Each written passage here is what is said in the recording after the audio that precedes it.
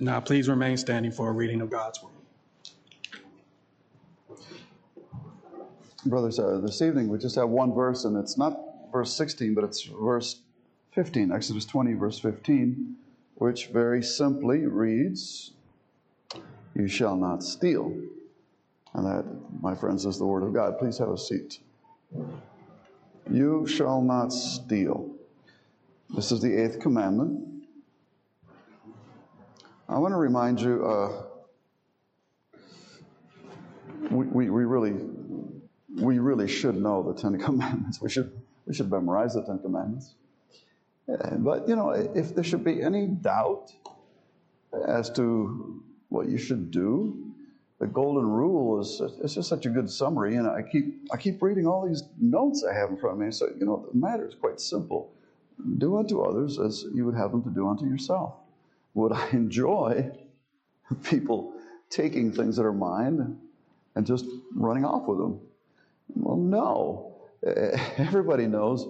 So I'm going to preach this sermon anyway, okay? But I want you to know I'm strongly tempted to say good night, because there's no sense beating this into anybody. I don't know that any culture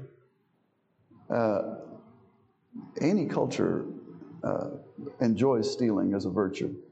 You can steal from an enemy in military situations, and there's always an exception to things. War is war, and I don't want to get into the ethics of war, but this is something that is obvious. So I'm going to go a little bit fast. I think.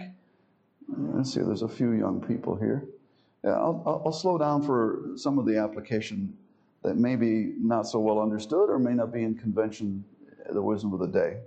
But by and large, this makes a lot of sense. Look, the 8th commandment requires for you to make lawful procuring, that is, purchasing. You have to buy things lawfully. And you should always have your heart set on furthering the wealth and outward estate of yourself and others. There's nothing wrong with wealth. A lot of unusual ideas are out there these days, as if,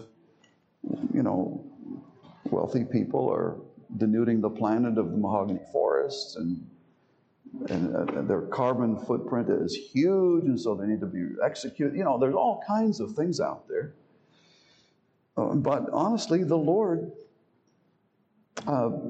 wants us to be blessed as long as it doesn't interfere with our calling in Christ, as long as we don't make other things our idols.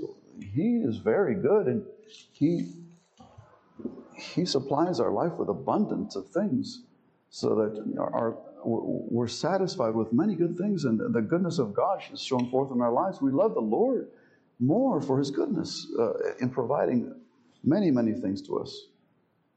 So let's not be stingy and think that God wants us to be poor, nor should we want our neighbors to be cheated out of good things. We want them to rejoice in the goodness of God as well.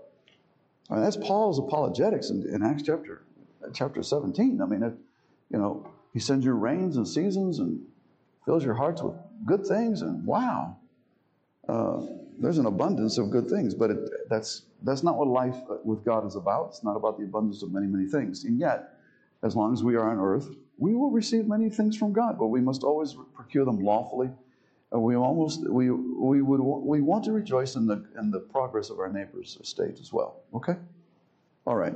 Now, this commandment, you shall not steal, involves, it requires truth in contracts, faithfulness in contracts. Once we write something, we need to stand by our covenant. And they must be fair, as understood in the minds of the contractors. And this is anything dealing with exchange of possessions, of commodities, commerce between man and man. That's what this is about. That's a positive thing. Stated positively, that's what we're about to do. We need to enjoin fairness, faithfulness, justice in all our commercial dealings.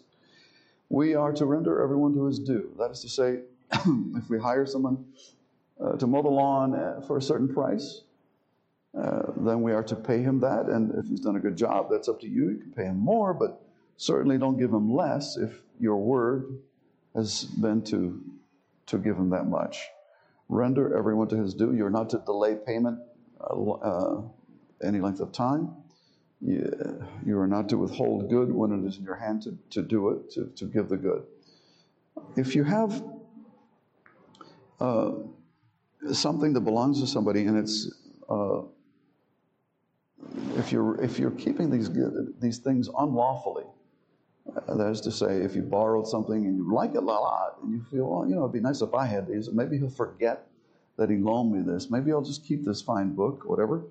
These are goods that are unlawfully detained from their right owners, and they need to be restored. There's a restitution. This is one law, a moral law, that I think must be upheld in New Testament times that has nothing to do with the Old Testament case law. If you stole something, you are to return it. And I'm not going to give the multiplier that the Hebrew civic law says, add 1/5 to it or 4 times restitution. I'm not going to say that. But in the very least, you should restore them. And if there's a time equity of money in there, think about that. Do a little calculation and say, if this were in the bank, what would that be worth, etc. And pay him for your trouble. If he bought a bottle of aspirin because he missed his violin, buy him a bottle of aspirin because he missed his violin. All right? And giving and lending freely, according to our abilities and the necessities of others. In other words, charity is not to be of compulsion. The Lord loves a cheerful giver. But there's justice in charity, okay? There's a sense in which, in the New Testament, the rich don't have too much and the poor don't have too little. So you keep that in mind, and you can work through the gray area there. Sometimes it's difficult to know when you need to hold on to your money and save for your children's college fund or your I don't know, whatever you have planned. But the Lord guide us all in this, and let us keep that equity in mind, that there is an equity, and ask the Lord for wisdom. Worldly goods are not to be worshipped. Even the things that are very, very valuable to you, you must render moderation of judgment. Otherwise, this will affect, as it were, the worth of the object. And any disequity in material objects, it really breaks into the moral equity of this commandment not to steal. And that is to say, you may think something's worth far more than it is, and if you were to sell it, you would wrangle a high price from someone. It may not be equitable. There is a stewardship involved with everything you own. And this is another point. My notes read in the larger catechism, of provident care and study to keep, use, and dispose of things that are necessary and convenient for sustaining your life, your nature, suitable to your condition. Very, very general terms, okay? But what you're saying is a right stewardship is required of every Christian, and we are accountable to God. There is a judgment for bad stewardship. So I give you much by way of talent. I give you many material talents. They're not spiritual gifts, those are natural talents. But the Lord has given you dominion, and He's given you leadership and authority in some sections. And so are you using these wisely? And if you're not, you're breaking the commandment. Okay? Now, as you earn your money, it must be in a lawful calling. There are vocations that are not lawful, and you are making money. That is to say, there are professions that are legal in today's world, but they're not lawful. I would say abortion clinics, are unlawful to the moral code of God.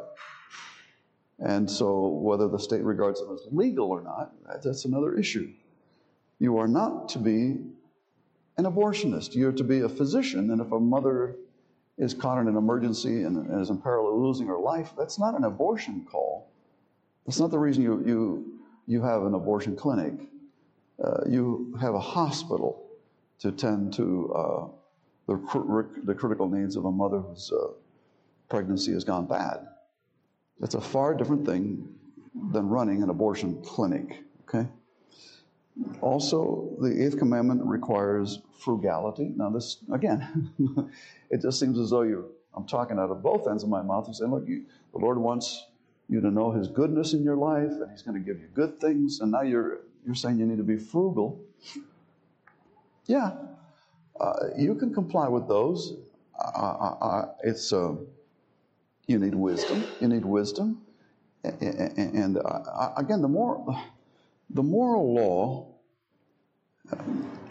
law is an absolute law, and yet it applies to a heart that belongs to God, man who's made reasonable and upright, and he's to take these teachings and they're part of your moral fiber, so that when you transgress, there's something in you that wells up and touches conscience. Or the Spirit of God comes to you, illumines your mind, and then convicts. So it's an open universe. You yourself are open to the response of your own moral nature, your conscience, as it speaks to you, as if it were another person. I'm kind of dissociating your conscience from yourself, but in this exercise, let's just do that. Your conscience speaks to you, and the Lord speaks to you through conscience and through His Word, and many other ways, through your friends. And so you don't have to be cheap and always buying $2.95 shirts, but you can be frugal in buying a good suit, a good quality suit that will last and is a wise purchase, and not purchase 6 of them. So you can be frugal. Okay. Avoiding unnecessary lawsuits and stewardship, things like that. You can get entangled in litigation that interrupts commerce, interrupts trust. It serves no good purpose. Lawyers are necessary in the fallen world. We're glad to have lawyers.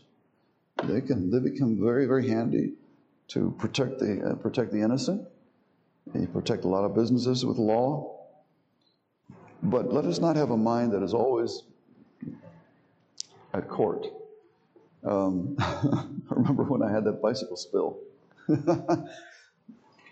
And I just wanted the lady with the 4 chihuahuas, to please pick up some of the hospital expenses, the out-of-pocket. And so we went to court, help me out here, because you should have had those dogs on a leash.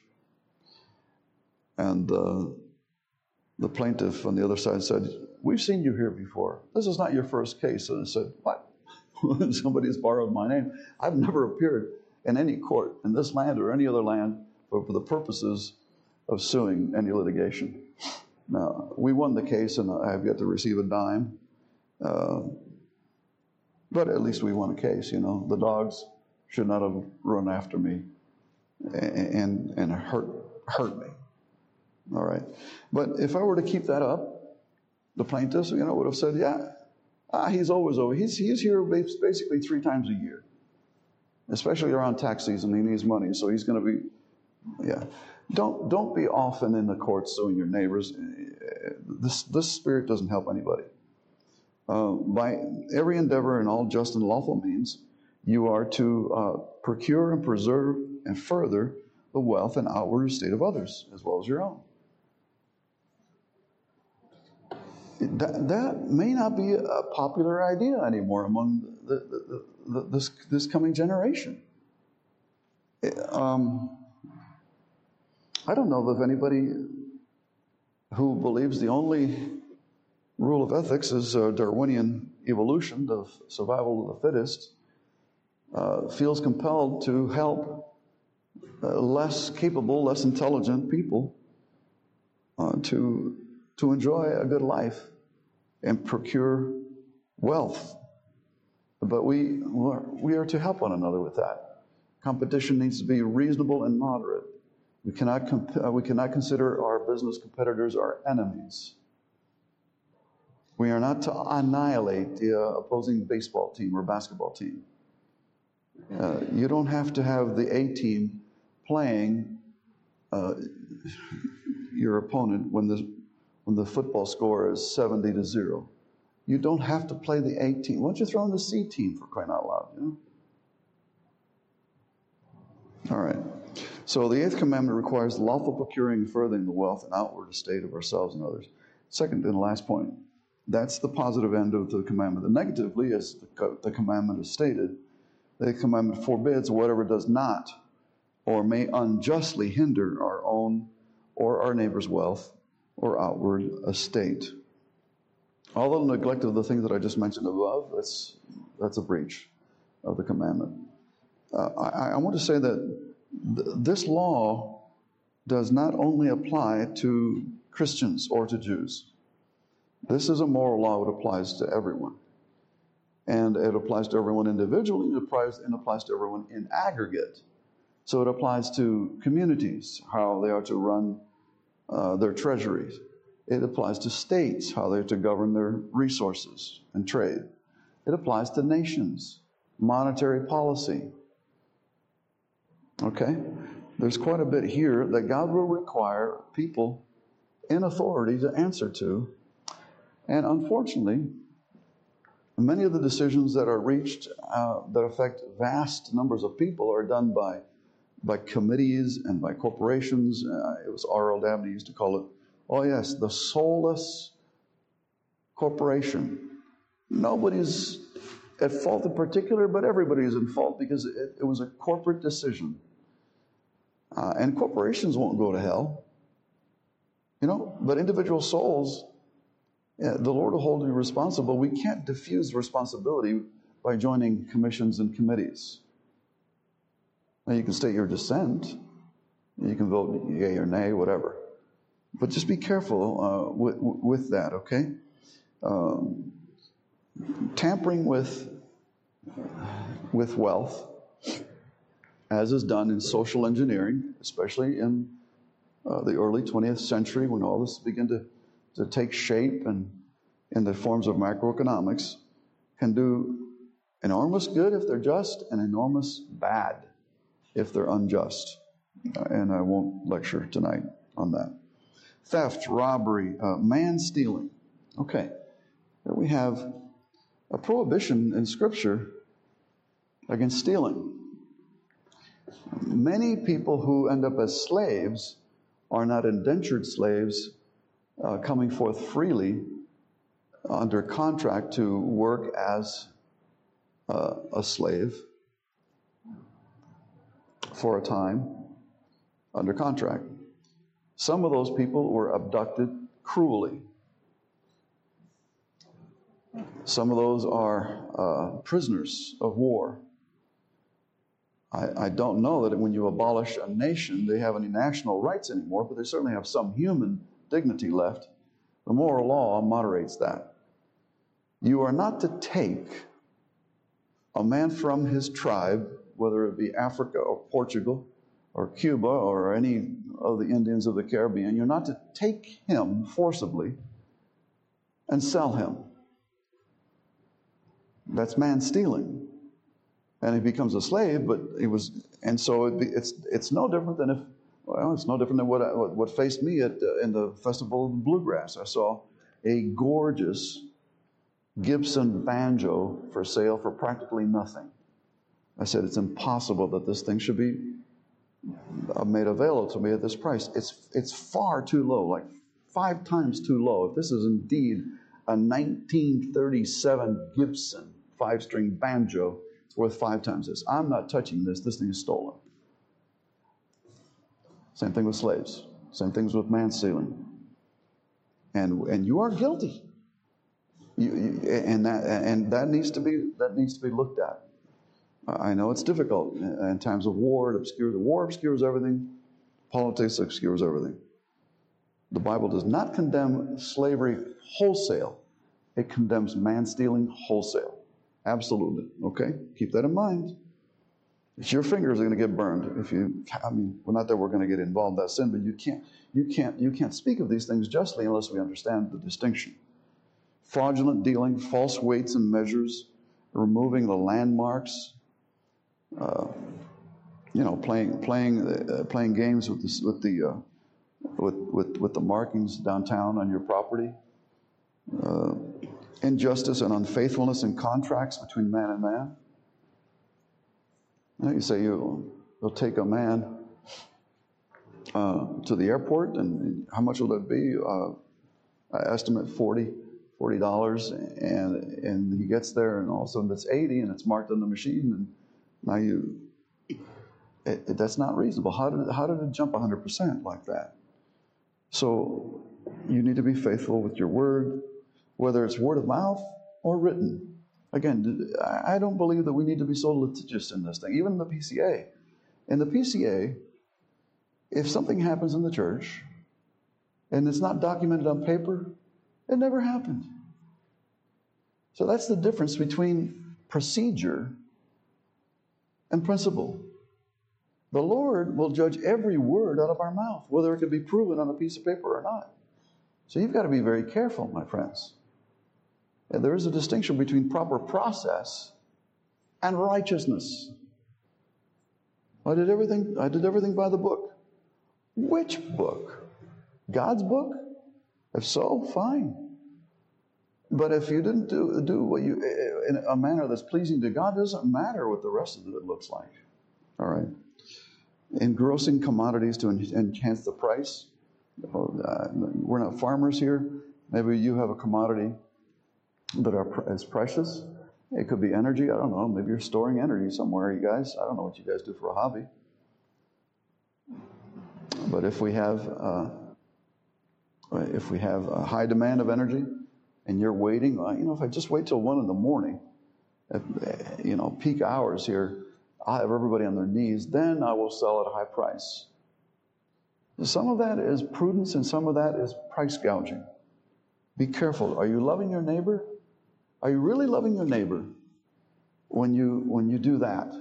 In fact, a lot of what we do in the market appears to be a zero-sum game. Are we really to be celebrated when we cash out and leave this guy in rags? How is that loving my neighbor? Help me out here, guys. Come on. Let's think through these things. Unlawful callings, all other unjust or sinful ways of taking or withholding from our neighbor. Look, if you have a job and it employs you on the Lord's Day, and it involves sustaining life or protecting life, hospitals, fire department, a pharmacy, if you're in security and somebody needs protection from an enemy as a high dignitary, that's the Lord understands you. You are valuing life. But if your job is basically to entertain people, to hit a little ball over yonder fence, I like baseball, but I can't see that as something that is a lawful calling. And that's why I'm not a third baseman, guys. That's the only reason I'm not a third baseman. I'm very quick with my hands. I got a strong throw to first, but I can't play on Sunday. And that's why I'm up here, not on third base. Okay? You believe that? Wow. All right. Covetousness transgresses this commandment. Inordinate prizing and affecting worldly goods, I've already spoken about that. Distrustful and distracting cares and studies and getting, keeping, and using them. The idea is this. You're robbing Peter to pay Paul. If you have distracting cares about your possessions, then you're robbing something else of something. It could be your spouse of time. It could be your children of their clothing. It could be a friend or a neighbor of breakfast. Anything. You have to show moderation and equity and just stewardship in everything that you own. Now, envying of the prosperity of others. And we jump to conclusions. This man made it wealthy. This man has made an enormous amount of wealth in his life. He must have cheated. He's not that intelligent. No, what did he do? Get a vast inheritance from his parents? No. But how did he get so much money? He must have done something wrong. I'm working like a dog, and I can't make ends meet. That's not true. In fact, the whole idea that God is nowhere in the picture in macroeconomics, and that men by planning and scheming and having the right view of economics is going to bring prosperity. Well, in the early 20th century, that view was dubbed witchcraft, because the only way that men prosper is by the blessing of God. Now, there are causes. There are principles, such as the principle of ownership and real estate, the things that make for progress. But as for one enjoying prosperity and the other one not enjoying it, that's of God. A person may have vast holdings and not enjoy prosperity. It's not in the abundance of what you're holding. It's the Lord's blessing of it and giving you a heart of contentment to enjoy it. The most pathetic thing in the world is a wealthy man that can't seem to delight in anything he has. That's horrible. And yet there are plenty of people that are less privileged, and they seem to be content because the sky is blue and the air is free and they can walk. Okay? Envying the prosperity of others. Be careful with that. Be careful. That is and envy is beyond jealousy. Envy has a tinge of revenge to it, that you wish them harm because you're not as advantaged. Now that sentiment is rampant in America today. There's a radical element that must level everything. And if we're not all equal, then I'm not wearing shoes until somebody gives me everything they have to make everything equal. Well, that's a fleeting utopian dream, okay? Idleness is to be condemned. Unless, and that's not mean that you can't rest. That is a caricature of the Puritan position. The Puritans had plenty of rest. Don't you know that they had front porches? Don't you know that they loved the shade of an oak tree in the grass? Yeah, they had plenty of rest. Idleness, a man who's resting under a tree is resting deliberately, so he's not idle. He knows he needs rest, and so he's resting. He's not idle. An idle man has nothing to do, not even rest. He's completely worthless. Again, prodigality. Just money, he's a sieve. Everything goes through him. And to no purpose at all. It's just like casting his seed upon every single field he can with no discretion. Prodigality, wasteful gaming. Now here's a modifier. The assembly didn't say gaming. It said wasteful gaming. There are ways that mathematically. No, I shouldn't take a sermon. I'll talk to you later about probability and how it enters mathematically into providence and all that. I won't lecture here, but let's just affirm that I think they got this right. Wasteful gaming, as if the resources of money, they're just chips. Let her fly. No, those chips could be used for something good, and the Lord will hold you accountable for despising the good things that He gives you. All other ways whereby we do unduly prejudice our own outward estate and defraud ourselves of the due use and comfort of that estate which God has given us. And we can rob ourselves by being ignorant, by being indolent, by being idle. You see? And we are not to harm ourselves. And we are not to harm our neighbors. Okay. The conclusion is what? God says, don't steal. And all these things can work out from that. Okay? Now, to help you with that, when we look at the 10th commandment about not coveting, that's a great commandment And I think it's a gateway commandment because it helps us to keep other commandments in mind. If we are content, then we will serve God out of gratitude. So we're less prone to have idols, right? I mean, our heart natively is not given to contentment. No, it's not. Our heart is natively given to idols and covetousness. So if by the Spirit you're mortifying the deeds of the body, which are idols, your heart is an idol factory, says Calvin, and covetousness, then, my friends, to the extent that we are content, we are keeping this commandment.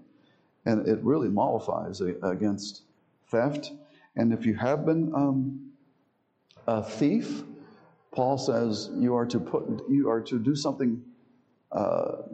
Again, it's beyond restitution.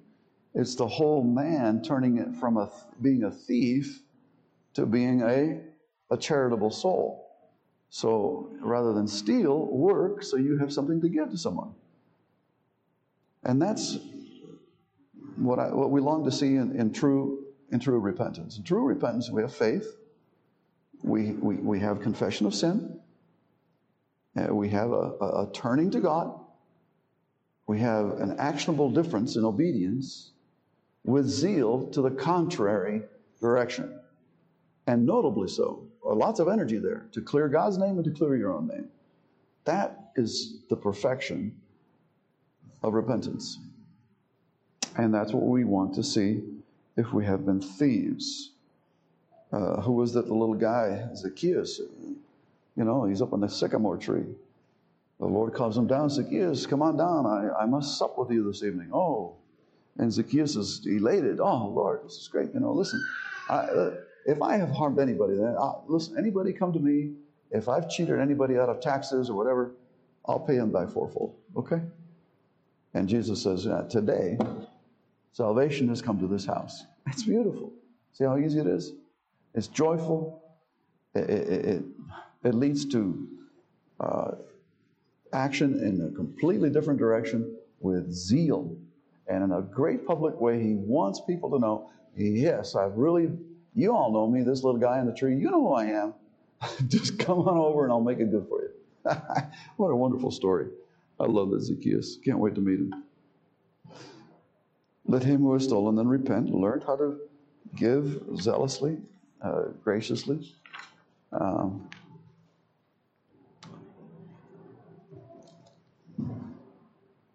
And of course, the Lord loves a cheerful heart, and we have the promise that if we do these things, that He will abundantly care for you. You'll be supplied with all you need.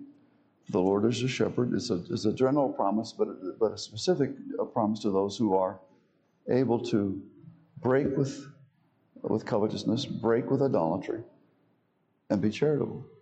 That the Lord will show Himself abundant in your life. You will not have to worry about these things. He'll take care of you. And if you fall into some financial problems, He'll give you a happy heart just the same. He's going to take care of you. But most likely He'll take care of you in surprising ways. He's not a cheat. He's very faithful to His word. So in order to not steal, in order to fulfill this commandment, you need the Spirit, because of the flesh profits nothing, and without Christ we can do nothing. So call upon His name, believe in the Lord Jesus as one who is able to do all things to help you obey Him, to give you a spirit and a heart, and not only to keep this commandment, but the whole moral law He'll write in your heart. That's what we love about the new man. The new man has the whole law of God, which with the finger of God wrote in stone. The letters in ink and letters in stone, they don't save anybody. They just tell people what ought to be. But the Spirit writing it on your heart now gives you life. It gives you an impulse so that you move in the direction and are by and by, with the Spirit's help, walking in the light of God and fulfilling the law of God. By and by, we sin, we repent, and we recover, and we walk with our Lord. That is by faith in Jesus Christ. And if Christ is in you, He will turn you into this kind of person. And He will do it for your safety, your soul, and for His own glory. Let's pray. Now, Lord, we thank you for your good teaching. All your commandments are wholesome. And we thank you, Lord, that you abundantly bless, that you give us more than our necessary bread every day.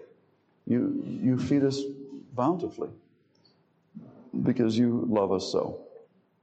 And we pray that we would be good stewards of all that you give us and not count them as trinkets, but as precious gifts. Help us to be frugal, help us to be wise, help us to, in every way, enjoin industry and commerce and be fair. Rejoice when our neighbors do well in business. Even our competitors, help us to rejoice when our competitors do well in business. We ask this, Lord, because this is the mind of Christ. And we seek to please you in all things. And this commandment keeping would please you. Help us in this way in Christ. Amen. Let's sing our last hymn.